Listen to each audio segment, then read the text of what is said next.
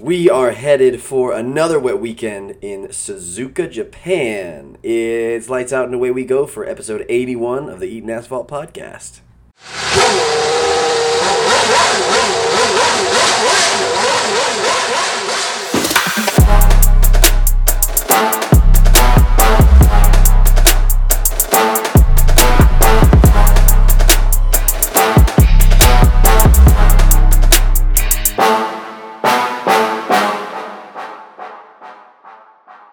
Marco, it was a quick week. We're back. We're racing on that side of the world that I don't really know the geography of much, but we are in Japan, Suzuka. That much I do know. How are we feeling going into this race weekend?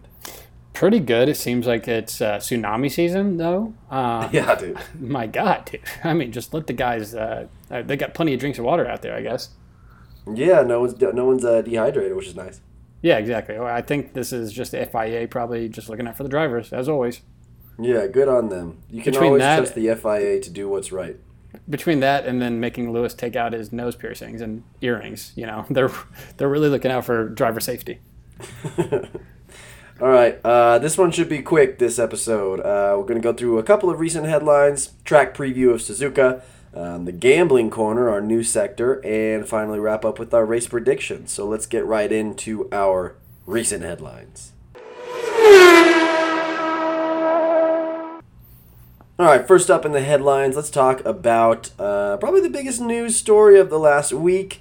We alluded to it last podcast, but Red Bull might be in a little bit of trouble with the accounting department of the FIA. So the FIA gives out certificates of compliance, which is adorable that the FIA gives teams little certificates like participation trophy awards. Basically, just to say, congratulations, you were under the budget cap that we established. Good job. Red Bull and I believe is it Aston Martin, but more importantly Red Bull because no one cares. Anybody else? Red Bull is suggested to have not been within compliance, so that means they will not get their certificate, which seems like it would be the biggest punishment because again, like we talked about last episode, what are they going to do? So yeah. So that had been going on in the background. They were supposed to release something, I think, early this week, and then they got to the time and said, okay, we're actually going to push this out to Monday of next week, which it's just an absolute clown show, once again, from the FIA. They're going to, I don't know what they're going to uncover in the next week about a budget that happened 10 months ago, or for a year that ended 10 months ago. So it's just like, show us what you have. It just makes it seem so sketchy. Like I don't know. Yeah. The FIA are the absolute kings of taking their sweet time of making decisions, and that rears its head again here. Yeah, a couple things here. I don't know if they probably were like, all right, like we probably did a half-ass job. Everyone looked good, and then all this stuff comes out with Ferrari and Mercedes basically like pointing fingers, being like, oh, they well passed the cap. Everyone knows it. They were like, oh, shit. Maybe we should like really do our jobs and look into it. Actually, I think that's probably what happened. Is my assumption is that they were probably like, oh, another certificate, another year, easy. Let's move on. And then this raised some concern in the past week, and so they're like, shit, we don't have enough time to actually make sure that they were following it, so we're gonna have to push it back. My other point is, what other sport and or profession can you kind of do this on? Like, if I had a job and like, hey, project's due Wednesday comes around, I was like, Monday, or any other athlete that was like, hey, you got a game on Sunday, like, hey, we're actually not prepared for this game yet. Can we push this one back? Like, I don't understand. Do they not get in trouble at all? They just seem like the governing body that can do all wrong, but like nothing happens. So I don't really understand how there's no punishments or like slap on the wrist on the FIA other than people just being like, you guys are incompetent. Yeah, I mean, I've run out of things to say. We've said so much about the FIA. Like, it's wild that they keep getting away with the stuff that they do, but it's like, what other option do we have? Yeah, I guess there just isn't, unfortunately. Yep. And next up, Lewis told Toto Wolff that he would, or I guess let me say it like this: Toto Wolff reported to people asking him that Lewis told Toto that he would drive for another 5 years at least. So Lewis is turning 38 in January. I mean, call me crazy. Fernando's doing it, I guess, but like I don't really see him sticking around that much. I just feel like he's just like got too much. Like when you win too much, you win too much. You have other stuff going on. Like, what's the point of doing this for? Like what? I don't know. Like, what's the point of doing this for, through your mid-40s? Like, why just go live your life, kind of? Don't you, like, does that make sense, or am I just, No, like, I mean, I not, kind of get it, but I also would like to say, like, he seems like the Tom Brady of Formula One, where, both have 7 championships, both just want to keep doing their thing. The only good thing with Lewis is he doesn't have a family, so he doesn't have to worry about divorce. Dude, and neither does Alonso, which is why he's going to stick in forever. Exactly. So these guys have, like, no one holding them down to stay as long as they want, unlike old TB, who's kind of, losing a soldier. So I think they can. I think I could see another 5 years. What else is he going to do? Like, his side chick, his little masseuse best friend, is going to be there alongside with him. So I think, there's nothing that he really has to factor in by continuing to race in his mid-40s. Imagine Angela retires. She's like, hey, yeah, no, she's like, hey, like, you have to retire, or this is it. He's like, oh, shit, okay. Be wild. All right, well, our last thing on the recent headlines, we have, I think this is the 3rd or 4th or 5th time that we've mentioned this, Pierre Gasly is headed to Alpine, or so Alpine says, and obviously, as we know in recent history, within the last 2 to 3 months, Alpine likes to jump the gun on saying that drivers are actually signed with them. In fact, not being actually signed with them. So we've been told by Alpine that he is an Alpiner, but until I see he's a peener.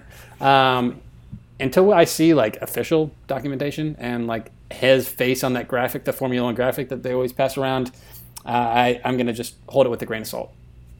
Yeah, I don't think there's any reason to get too excited about this. But I did say that Fabrizio Romano was the one who, I feel like a lot of people have like quote unquote broken this news. But do you know who Fabrizio Romano is, Marco? Yeah, his quote was go, go, go. Wasn't it something like that? No, it's here we go. Every time he tweets. So Fabrizio Romano is a soccer insider who always keeps up with like transfer windows and European and American soccer. But he like his thing is here we go. It was like that's his like, hey, I have a scoop. Like here it is. And I just like it's weird. It'd be like Adam Schefter being like, Lewis Hamilton is reportedly going to retire in 2 years. Like, what? Stay in your lane, kind of. But yeah, it was interesting that he came from there. But I mean, I don't know. I think we recorded the podcast after like the recent 3-week break we had, and we were like, oh yeah, I guess it like isn't official yet, but it's been so official for so long, or so official without being official for so long that it's like I'm just ready for this to be over. Just give me the Instagram post from Pierre saying excited for the new journey and something like that. Yeah, exactly like that. Yeah. Also, do you think Will Buxton is just fucking shaking and he's just like, this soccer fucker comes in and breaks news? What the fuck? You best believe he's going to try to break some soccer news and then like tag him or something. Yeah, something like very obvious. He's like, Eric Haaland, if he keeps scoring 3 goals a game, he will break the record. It's like, oh, okay. Thanks, man. Appreciate it. All right, well, that does it for our recent headlines. Moving right along to our track preview of Suzuka. Ian.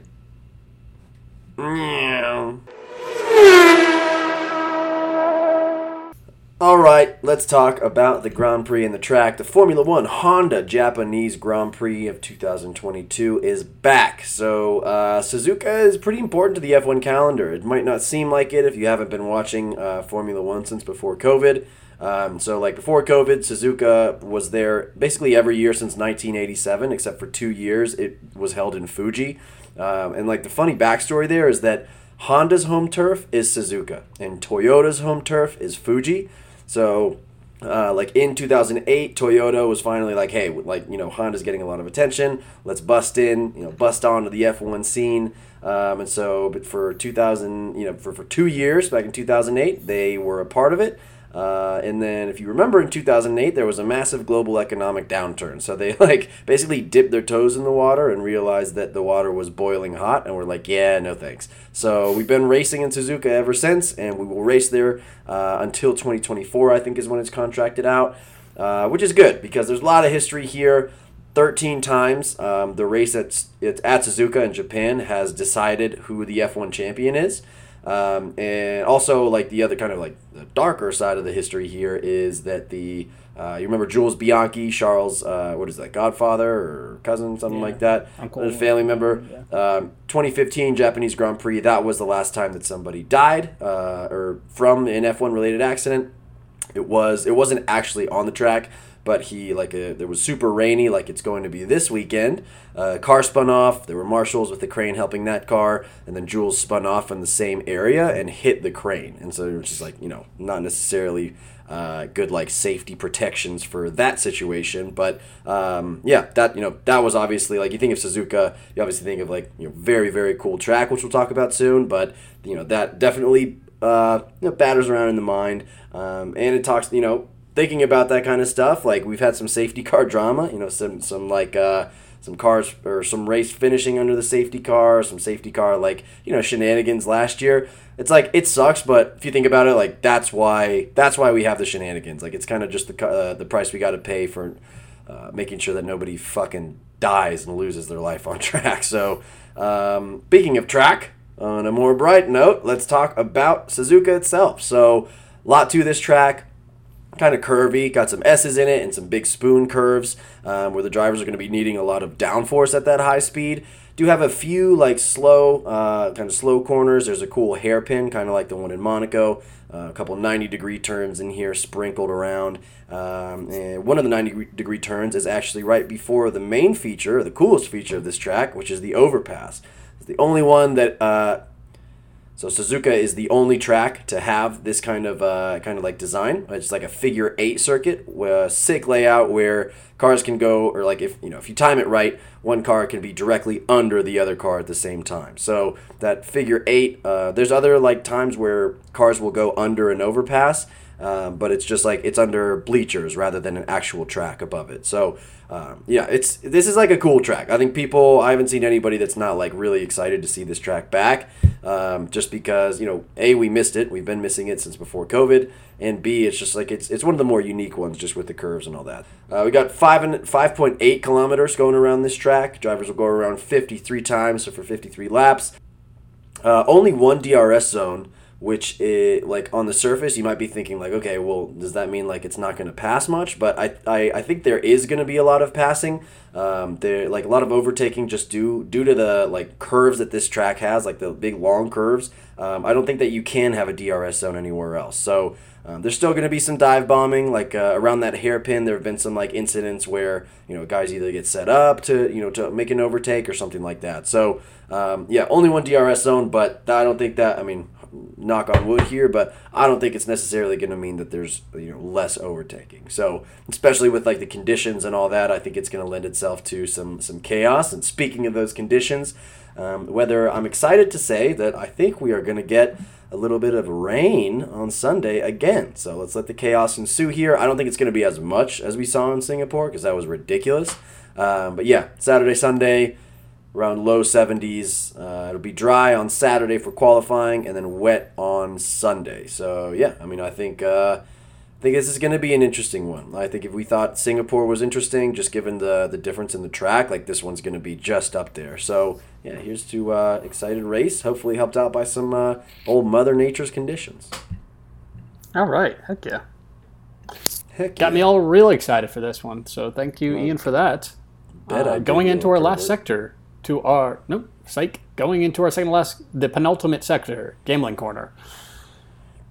Right now, I have $103 because I made a big whopping $3 last weekend, and then Ian is at 80 because he lost both of his. I'll throw mine on there as well. I just wanted to keep the listeners up to date. I'll hit mine first with Alonso top 6 plus 120. So hopefully he ends the DNF streak that he's had the last 2 races, and shows what that nice speed is going to. I think, actually, a little sidebar, over half the F1 teams are coming in with some type of upgrades. I just don't know what this means anymore. I feel like it's every fucking weekend that we hear something is there's at least 6 teams with upgrades. So this is also makes me very confused about the budget as well. I just don't understand. Like at the midpoint, I think half the teams I thought I heard were like, hey, we're focused on the 2023, no more upgrades. And then every weekend, those teams are getting upgrades. So alas, I don't know. But I think Alon's in the top 6. And then I'm also going to go, that is 1 unit. And then my second one is going to be a first lap retirement because of the rain. I think people are going to go either very, very secure, which is going to fuck me, or people are going to just not know how to drive in the rain. So first lap retirement plus 120 for 1 unit as well. So 2 units, both plus 120. Love it. I kept mine pretty simple. I just think George is going to beat Lewis in quali. That's just even money, so plus 100. 1 unit there, and then I was kind of surprised on this one. Red Bull double podium finish is plus 150. So I don't know maybe I'm missing something there, but I don't think anybody's taken a grid penalty. And I think they are both pretty competent drivers in the wet. So we'll hope to get a little bit of the money that I lost back. Turns out if you lose both of your bets, then you don't make money for the weekend. So there we go. Learn something new every day. Find out the hard way, right? Yeah, exactly. All right, good stuff. Let's go into our last sector for our race predictions. Meow. Meow. Coming into the weekend before the Japanese Grand Prix, Marco and I are deadlocked tied at 24 points each. I think it was your guess last go around, right? Time out. Did you go first? I don't remember, but I'll let you go. 2. All right, coming into the weekend for race predictions, we are both tied at 24 points each. Let's just get right to it here. Race predictions. Marco, you went first last time. I'll go first this time. Who do we think will crash or DNF? I think this one is going to be... we got to spice it up a little bit, and Max Verstappen hasn't had a DNF in a while. I have predicted it many times. It has not come true, but water's got to find its level, baby. So give me a Max Verstappen. Someone crashes into him just because of the wetness. All right, that does go completely against your gambling corner. Just wanted to note that one out there for you. We're hedging. Hedge that sucker. I'm going to go with a guy that crashed in FP. So I'm going to go with Mick. Also, we saw a little note by Steiner, our good old friend Gunther, saying that, we're done with going and using rookies, kind of like a little bit of a shade at, I think, his time with Mick as well as old Nikita Mazepin. But... technically, Mick is not a rookie, so I think he's still in consideration. That's how I'm looking at it. So he's still fighting for it, but I think confidence has got to be pretty low for the guy right now. So I'm going to go with Mick with the crash or DNF. Winner, I am going to go with Charles Leclerc. I think you put a little testament of yourself with tough history with Charles here, with obviously his relative passing away. I could see him either doing very, very well and winning this race, or just like with the rain, kind of maybe like bad memories, puts him in a bad space, him doing very, very poorly. But I'm going to just ride with the Charles with the win. Love that. I'm going to go with getting his first win, getting Mercedes' first win of the season and his first win in a Grand Prix. Give me George Russell coming across the line first. Just think he's good in the wet. And I'm again, hedging for some chaos up front. Last place, I'm going to do Mick Schumacher. I don't know if he's either going to crash or get last. So one of us gets a point, I think. Yeah, I think it's pretty smart bet right there. I am going to go with last place. Let's throw it back to our boy, Nicholas Latifi. I think he should have, if it weren't for old George last week. So I say he's due. He's been due for a couple weeks. So Latifi there, driver of the day. I am going to go with Lewis. I know he's not been really happy with the car. So I don't know. I don't feel good about this, but so it be. Yeah, I actually was going to go with Lewis too, but since you went with Lewis, I will double hedge and go Max Verstappen, driver of the day, and DNF, and on the podium. So one of them's gotta hit, dude. One or multiple one of them has doesn't hit, dude. I'm just playing the odds to walk home with something. Douche of the day, brought to you by Summer's Eve. I'm gonna go with Dude, you can tell. Your boy was drinking a little bit last night, and my brain's not working because I had Max in my gambling baby. and DNF. Fuck and it. my douche of the day is going to be, who I also think is going to be my winner. It was just George. So God George damn. getting a Okay. little frisky, playing bumper cards with Mick Schumacher last week. I'll ride the wave and hope he's getting a little too big for his little britches. George Russell, douche of the day. I'm going to go with the guy at his home track. I'm going to go with Yuki. I don't think Okay. that I think it's going to be a little too much pressure on the guy, and he starts to mess up a little bit. Typical, Alpha Tower year, typical Yuki kind of year right now, and then he just gets super pissed. Love that. My wild card is going to be Alpine takes a double-digit lead back on McLaren. Okay. Wow. Jerk.